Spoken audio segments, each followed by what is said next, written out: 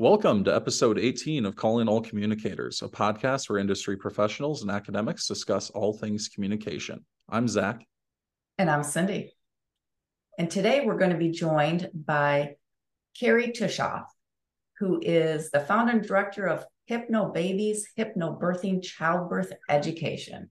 Yeah, this was a pretty awesome episode. I have to say, I'm not the most well-educated when it comes to childbirth. So this was pretty helpful for me. It was pretty eye-opening, I'll say that. Yeah. And I told Kerry when we were recording this, I was like, I wish I'd had you when my kids were born. Because yeah, right. like it could have been a much better experience. Yeah, there were so many things I hadn't thought about. So, first of all, with Kerry, we talked a lot about hypnotic birthing, obviously, right? And kind of what that's all about. But overall, we more just talked about the state of like women giving birth right now and what's going on right now in the childbirth community, if you will. Right. You know, a couple things that she said that stood out to me can't apply to anybody, though, whether or not you're giving birth or you're going in for a root canal. Mm-hmm. Is that number one, you're always in charge of your own body. That you don't have to just say, okay, the doctor said this, then that's the way it has to be. And the other thing was that it's up to you to be your own advocate for your medical care. Yes, both of those things were loud and clear to me throughout this conversation. And of course, we always say these things, but I don't think we ever talk about how to actually put that in practice, right? Right. Yeah. So I think that was really good today to actually talk about, well, how do you question a doctor, right? Because like that might seem weird to do that, but no, we talked about like, proper questions you can ask your doctor and stuff without making them feel bad or anything like that. Right, exactly. I think she had some very good tips on how to actually put that into practice for those of us who aren't used to doing that. Yeah, for sure. So with that information, let's go ahead and jump into our interview.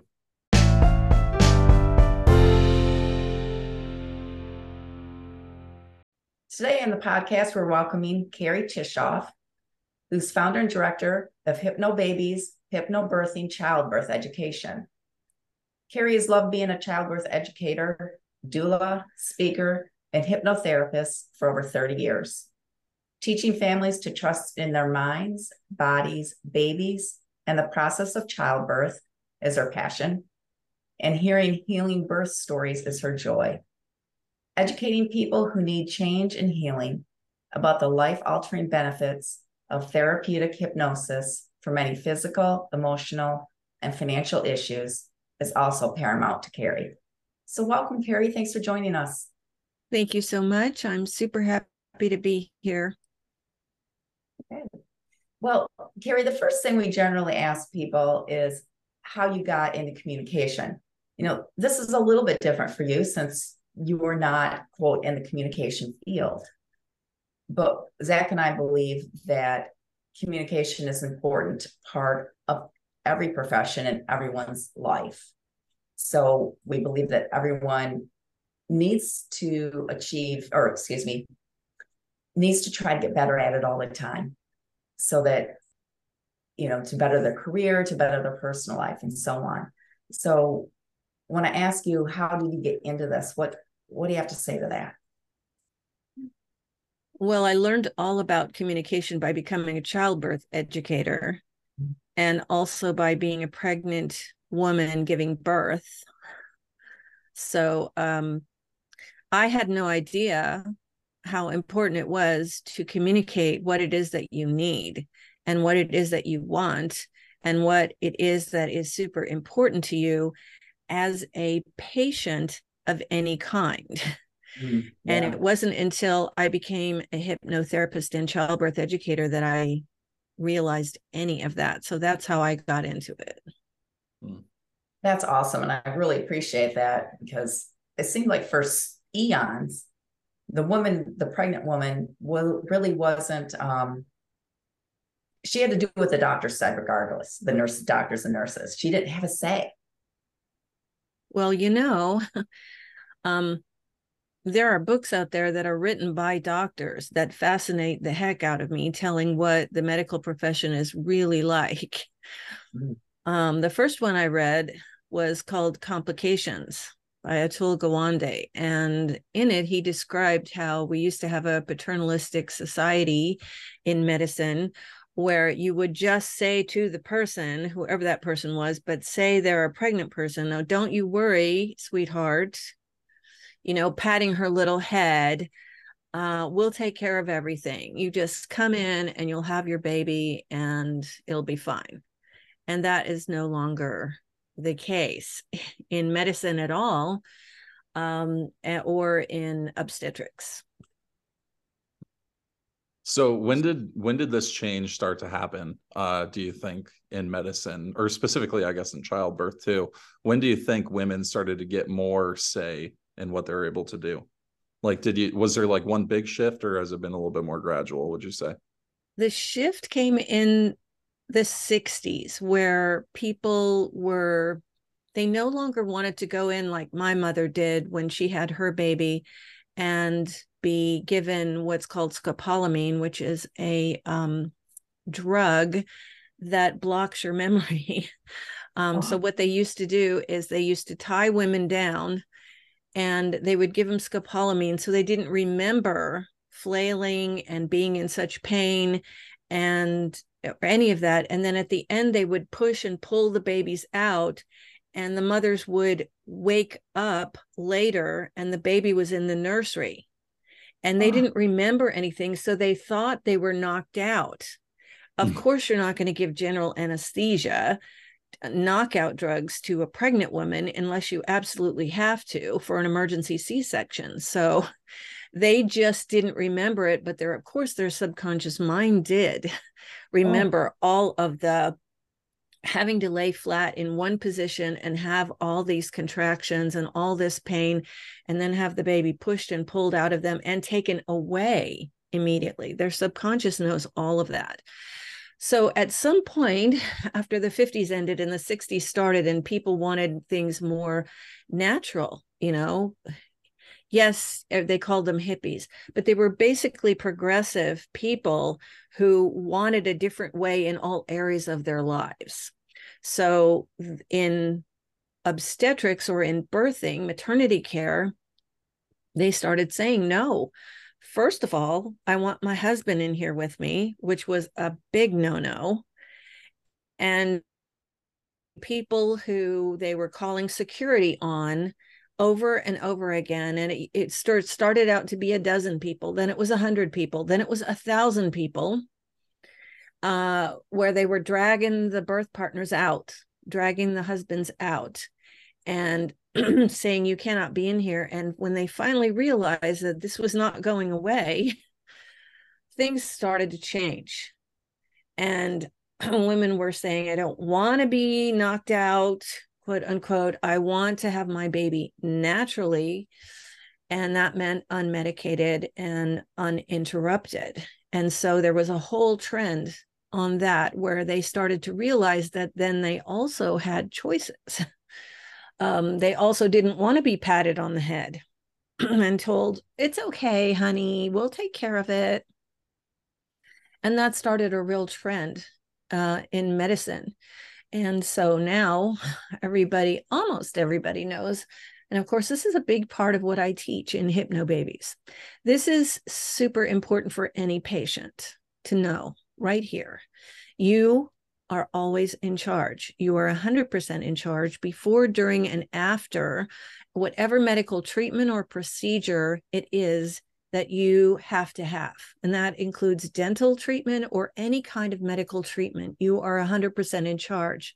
So we teach our students, when you're pregnant, when you're birthing, when you're in your postpartum period, and for your baby's care, you get to make all those decisions. And even to this day, it surprises people that they can walk in and say, this is how I want it. And we teach them, of course, in the absence of complications, to make a birth plan that says, in the absence of complications, this is what we want. And they have researched these things. So maybe they don't want an automatic IV. because not everybody needs, this extra fluid flowing through their veins that is actually changing the chemistry in their body at the same time. They don't want drugs. They don't want an epidural. They don't want a lot of stuff. They don't want their waters broken, which does change the course of the birthing. So they get to choose. In pregnancy, they get to choose. Do they want all those tests, or do they just want some? After their baby has been born, do they want this, that, or the other thing for their baby? They get to choose all of that, and they are usually quite unaware of this. So it is important that they learn to communicate their needs. And any medical patient at all, whether you're going in to get a mole removed, a heart transplant, or have a baby, has these choices and needs to learn to communicate and ask a lot of questions. So I love that, by the way, because I think so many people don't realize that they should be in charge of their own bodies when they're going through something. What is your best tip or advice to give to people who aren't there yet, don't necessarily have never advocated for themselves like this? How do they go about learning to do that? So one thing to do is to remember that there's something called active listening. And that is, it's also called appreciative listening. And that means that whoever you are talking to, you listen to them completely and without thinking in your mind, this is what I'm going to respond. Because anytime you start thinking, this is what I'm going to respond, while they're still talking, you're missing their message. And it's important for you to be respectful to them. What we teach I'm going to go step back just for a second. What we teach our students, because most of them give birth in the hospital, is that the nurse that is assigned to them, she's in the middle of a triangle, okay? She has responsibilities for the birthing couple, the doctor that the birthing couple has hired to be their obstetrician, and the hospital at which they work. So people, couple, pregnant couple, doctor, and hospital in a triangle. And in the middle, she is trying desperately to make everybody happy and keep her job. And that is true for anybody who goes into the hospital. So first of all, be respectful. Second of all, do active listening. So when the nurse comes in and tells you, we're going to do this now, it doesn't necessarily mean we're going to do this.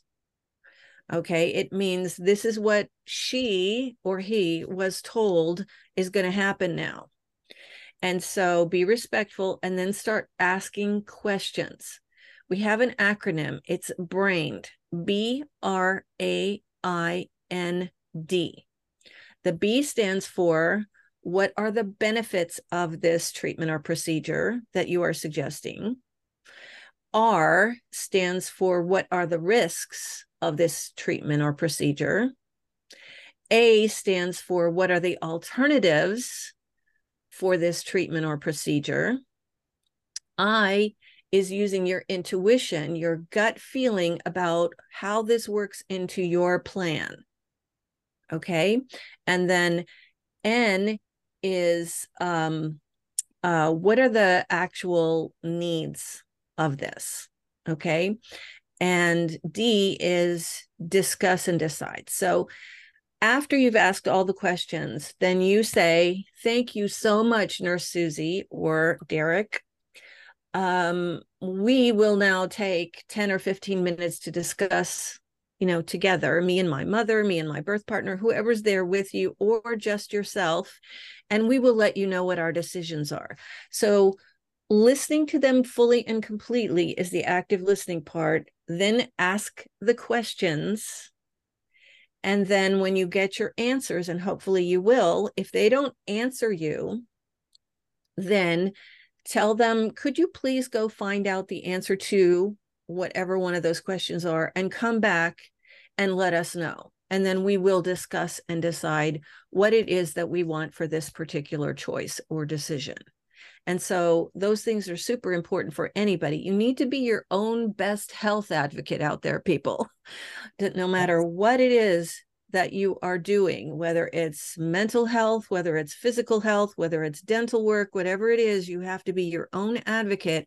Research everything ahead of time, which is what we teach them to do. We teach our students, our pregnant students, to research the things that are important to them, and ahead of time, so that if somebody was to, if they were to say, what are the benefits of having an IV when I don't really need one? Who's going to come up with benefits? They can try and say, well, just in case something happens, we want to have an IV in place. That's your opportunity to say, well, I researched this, and unless something really happens, then I'm choosing not. So no, thank you. And there are nice ways to say everything.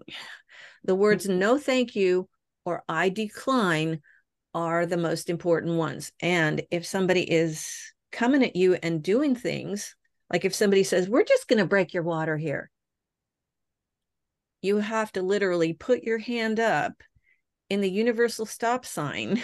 That's a communication symbol right there, and say, no, thank you, I decline, because legally then they have to back off. So very important stuff. Wow, there's a lot of really good information in there that I wasn't, I guess, super aware of.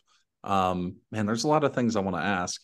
One thing, and this might just be a really dumb question, but you just mentioned it with the water breaking, and I know that like not everybody's water breaks, right, when they go into labor and that kind of thing. So like, what is the benefit or disadvantages of having like your water purposely broken then?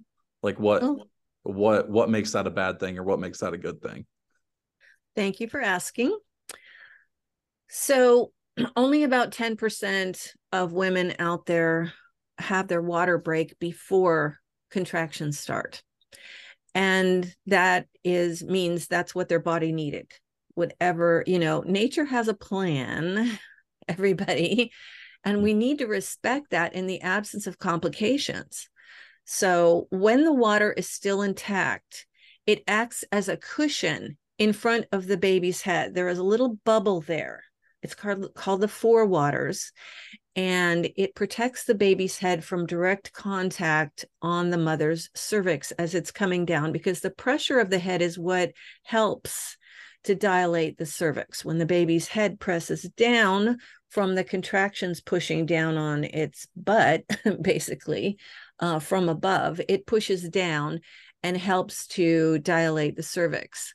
And so that cushion really helps the baby's head to stay as it needs to be, cushioned without a lot of pressure on it.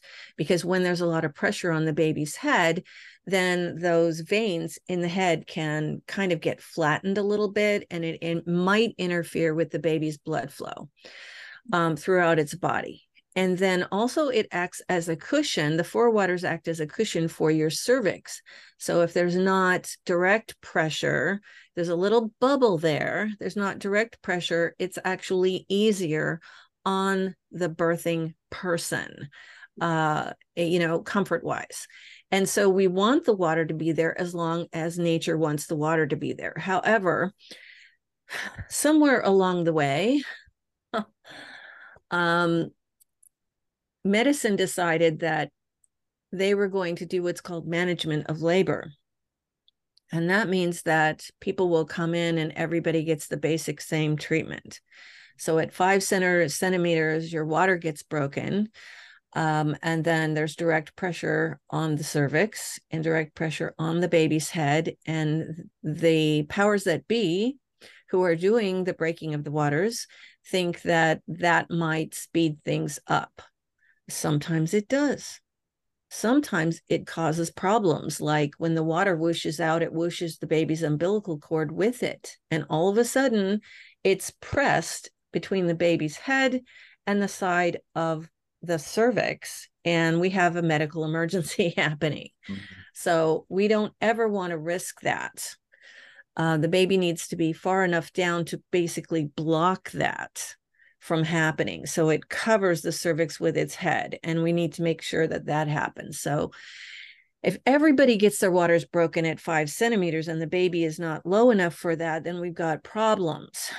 Then they start other interventions, giving the mom Pitocin to speed things up again, because, and I hate to say this, I don't want to be the person that's negative about hospitals or doctors. So I will just say that it makes sense to save time, to basically make more money, and to avoid litigation, to do certain things in the medical field that get people in and out faster.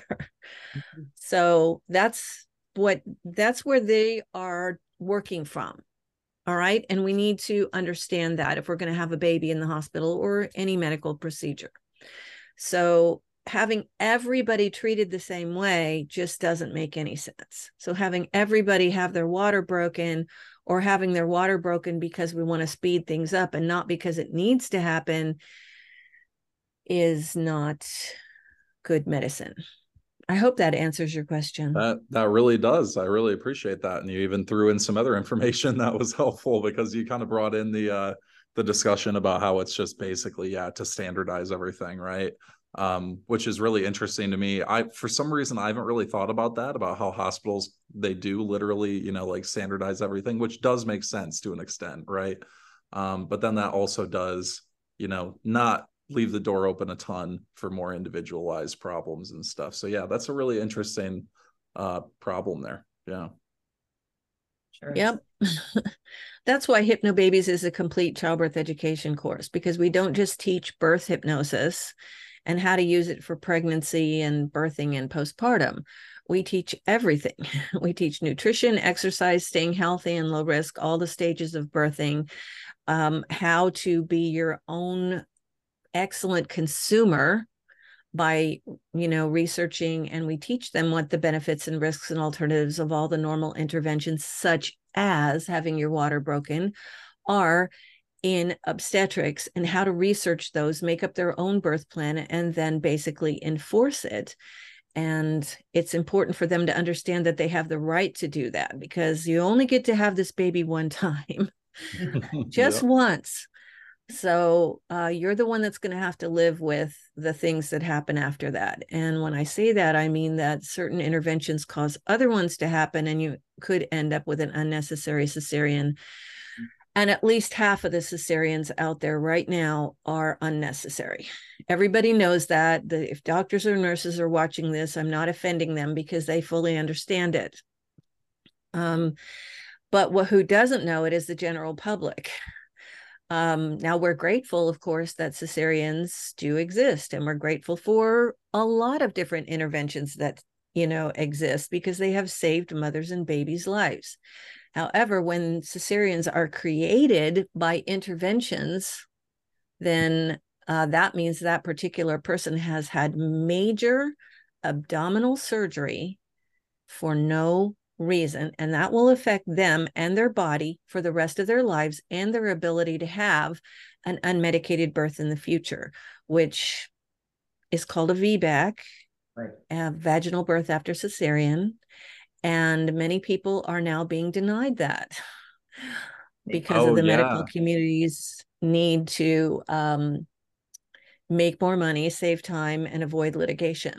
Yeah, I've heard that once you get a C-section, they basically make you get all C-sections from that. Well, first of all, no one can make you do anything. Remember that you have hired the doctors. Okay, so you can always say no and go with a midwife, and they are fully trained birth professionals. Everybody listen to me out there. And have your baby. There are people who have been told, for instance, okay, I'm up on a soapbox now. Sorry, folks. Feel free. Who have been told with their first baby, well, there's no way you're going to get that baby out of this pelvis. you're going to have a C-section. So they have the C-section, then they learn a whole bunch of things about how, if you are supported in your choices, if you prepare properly, and if you use specific wonderful gravity type positions when you're having your baby, you can go on and have that the next baby and the next baby and the next baby and the next baby vaginally. So then they go with the next baby and they hire a midwife. The midwife supports them, and somehow, amazingly, that baby, who is bigger, and they always are, second babies are always bigger, is getting out of that pelvis. How did that happen? It's amazing, folks. So people need to be really smart, and we teach them all that stuff, plus things about postpartum and just everything, mom and new baby care. And all of that is important to have. All of it is super important if you are pregnant. Be educated. Right. Well, you mentioned postpartum, and that leads me to a question about women communicating with others postpartum, as far as how they're feeling and what they might need from others. What kind of suggestions do you have for that? Well, the first thing that we teach our students is to basically have a period of time after your baby comes where you and the baby are allowed, I say allowed, to be alone together for a good couple of weeks. And if people want to come over, you can say to them, I will be happy for you to come over and wash my dishes, clean my house, and bring food. Because what people want to do when they come over is hold the baby. The baby's so cute. That should not be happening germ-wise for anybody for a good while. And secondly, people can help you. So have a voice, use your voice, the same voice that you used to tell people what you wanted in your pregnancy and birthing is the voice that you use afterwards to say to people, yes, please come over and help me. I need your help. This is how I need your help. Leave food and do my housework. It's basically it. Yeah. So why, I guess I'm curious. I've heard this from other people as well, so I'm not just calling you out in particular. Why is it, would you say it's recommended then to just take a few weeks off and not really communicate that much with other people? Is it a bad, even if they're not, let's say that you have your parents come over and they hang out for a day or two or something, but they're not really interacting that much with the baby. What's the issue there? Is it because you're just not really spending as much time with the baby and giving it your full attention, or what's the whole? Well, optimally, it would be best if nobody came over, but many of us need help. And in other societies, the women gather around the women and they do all of the helping and all of the stuff and all of the caring and all of the nurturing. We don't have that anymore. So people do have their parents come or their sisters come to visit afterwards. And the fewer people that interrupt the mom baby bonding time, the best, because we really do want the new mother to be able to learn how to care for that baby. It boosts her confidence. It really bonds her with the baby to be able to nurse or bottle feed that baby herself. Of course, other people can do it, but that baby has also been inside the mom, listening to her heartbeat and her voice for 9 months. And this is the most comforting that baby can be as well, to be up against the mother on her chest, in the crook of her arm and hearing her voice. So it's really best for the mom and the baby to be left alone as much as possible. If there are people there to care for her, wonderful. Do stuff, make food, clean the house. I like that. Yeah. All right. So I kind of want to ask a little bit more about your business. So about Hypno Babies and about hypnotic birthing in general, because I've heard this term, but I don't necessarily know what it means. And I imagine probably a lot of listeners don't know what it means either, maybe, or maybe I'm the dumb one and I'm just out of the loop. So if you could kind of tell us about that a little bit, that'd be good. Oh, thank you so much, Zach. Yeah, so I'll say several things. Well, the first thing is that I created Hypnobabies because of my own two very painful births. I didn't have any tools to really use. I wanted an unmedicated birth in both cases. The first one was 36 hours long, and I ended up having an epidural after 26 hours of it because I had been screaming. So I was really happy to see the anesthesiologist. And now I have a very healthy respect for people who choose epidurals because I totally get it. With the second birth, it was only 7 hours long. I had him in a big tub of water at a freestanding birth center with a midwife.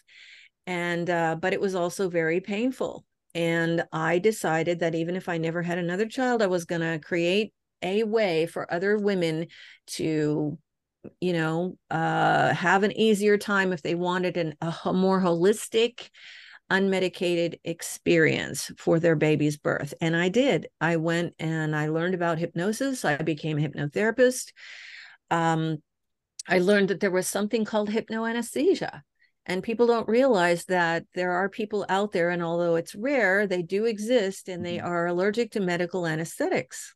So they have to have those surgeries, whether it's dental or medical surgery, and they work with a hypnotist ahead of time for months, basically retraining the inner mind so that the surgeon's scalpel will feel like a little tingling sensation, or maybe pushing or pulling, tightening something.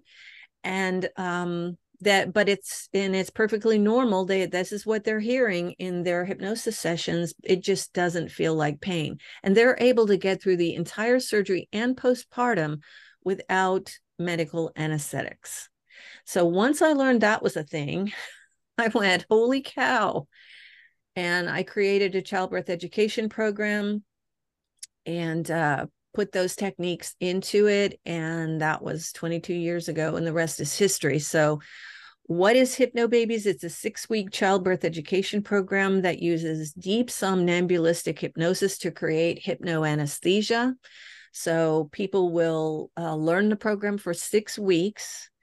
And that means they read everything. And it's super important to read everything because it's telling you how and why you're using hypnosis and what the techniques are good for, and also all of your childbirth education. And then you're listening to a different track, a different main track every single week that adds more cues and more techniques that basically retrain that subconscious mind, which holds all of our belief systems, in a way that benefits you greatly. So the first few classes are very light, and then we get into the hypnoanesthesia, and then we get into the hypnoanesthesia in the tracks for specific areas of the body. So if you're in your birthing, which is what we call labor, and your back hurts, you can direct that hypnoanesthesia to that area, or your abdomen, or your cervix, or down your thighs, if that's where the contractions are flowing. So yeah, it's amazing stuff when people learn, practice, and use Hypnobabies as directed, and they have to learn it in a fully supported position. So when you're learning Hypnobabies and you're practicing these tracks that you're hearing, you have to be fully supported. You have to be laying down or sitting up in a fully supported position with your head back and your eyes closed.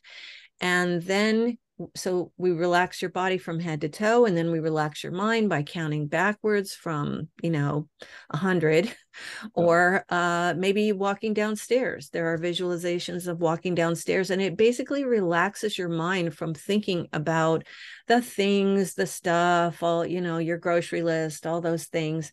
And it's making the critical faculty take a nap, which is the filter between the conscious and subconscious minds.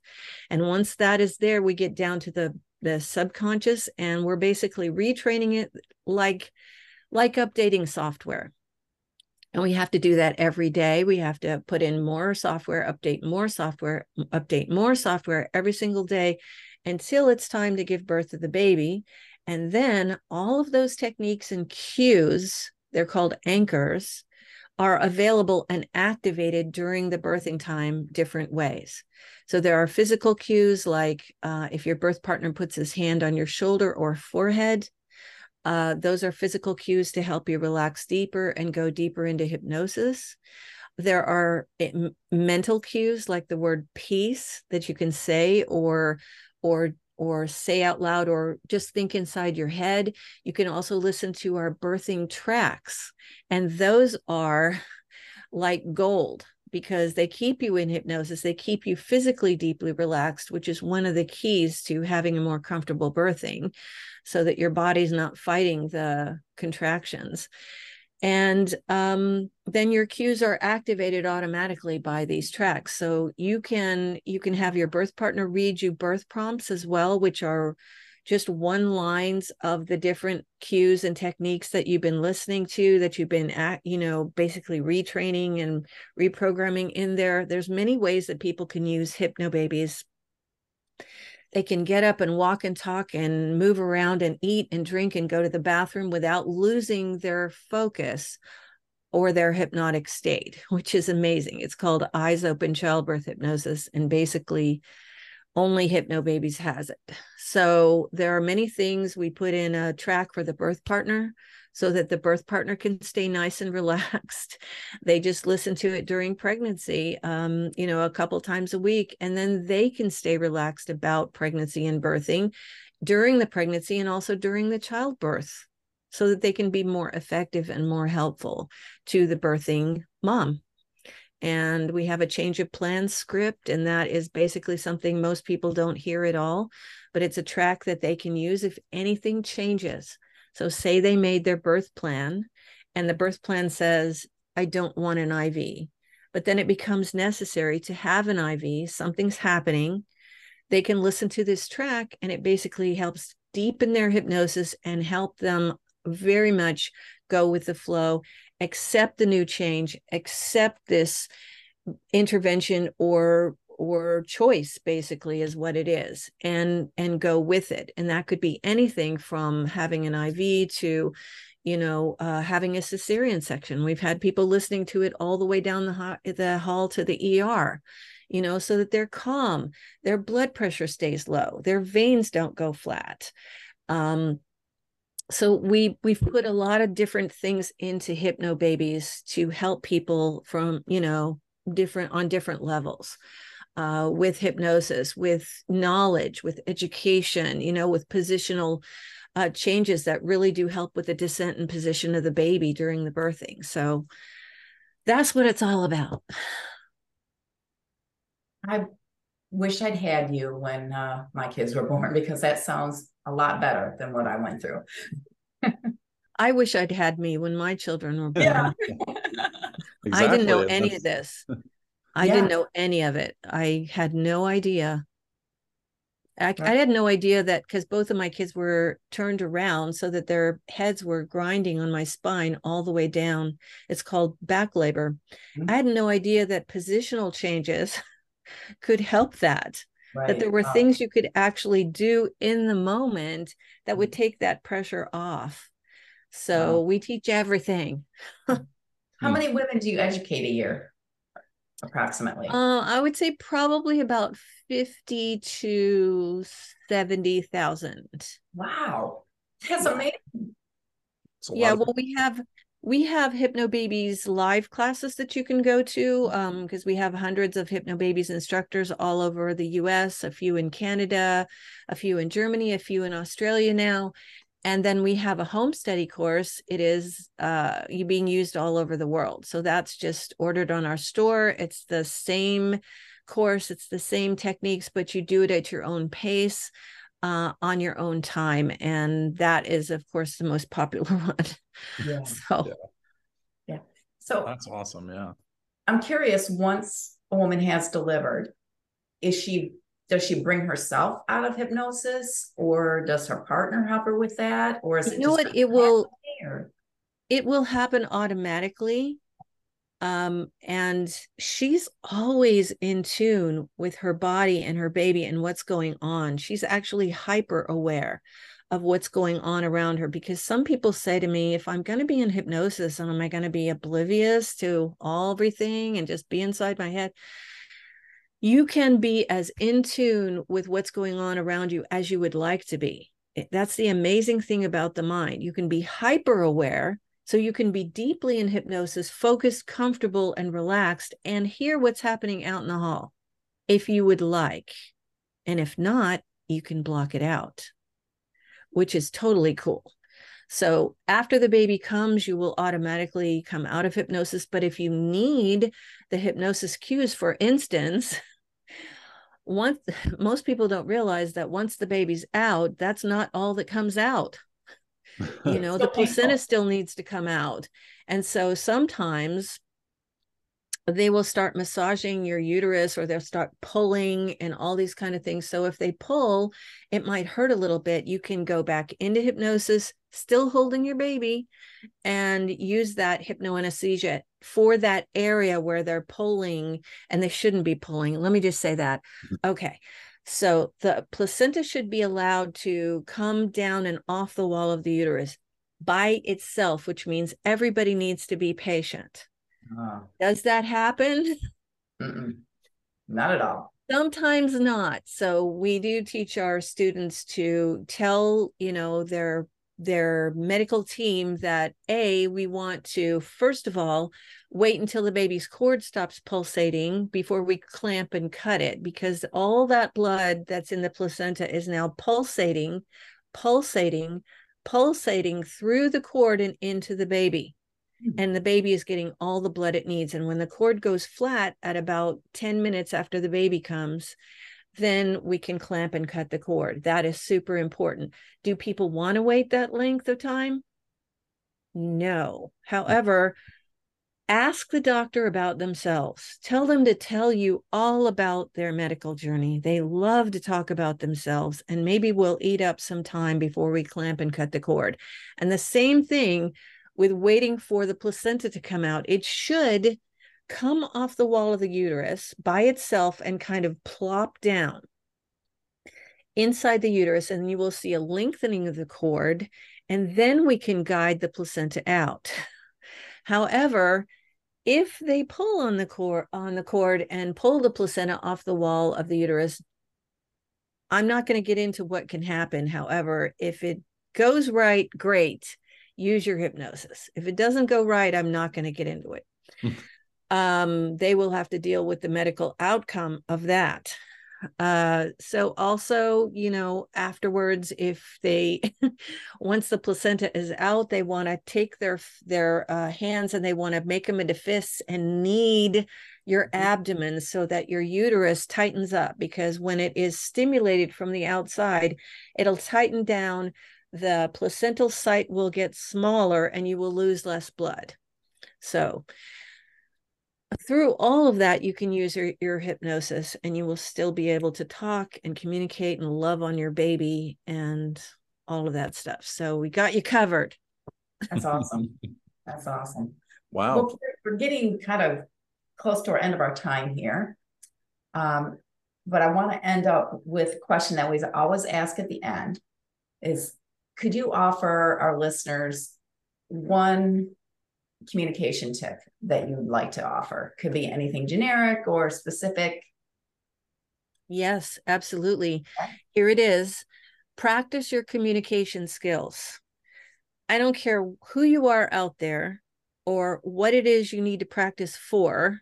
Practice in front of a mirror, saying the kinds of things that you need to say. Practice even active listening, where you imagine yourself listening to the other person and going, okay, I hear you.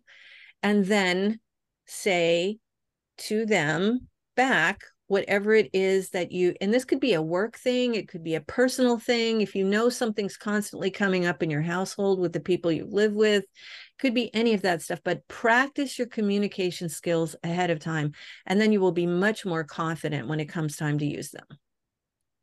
Love it. It's great. Practice makes perfect. It's very cliche, but it's true.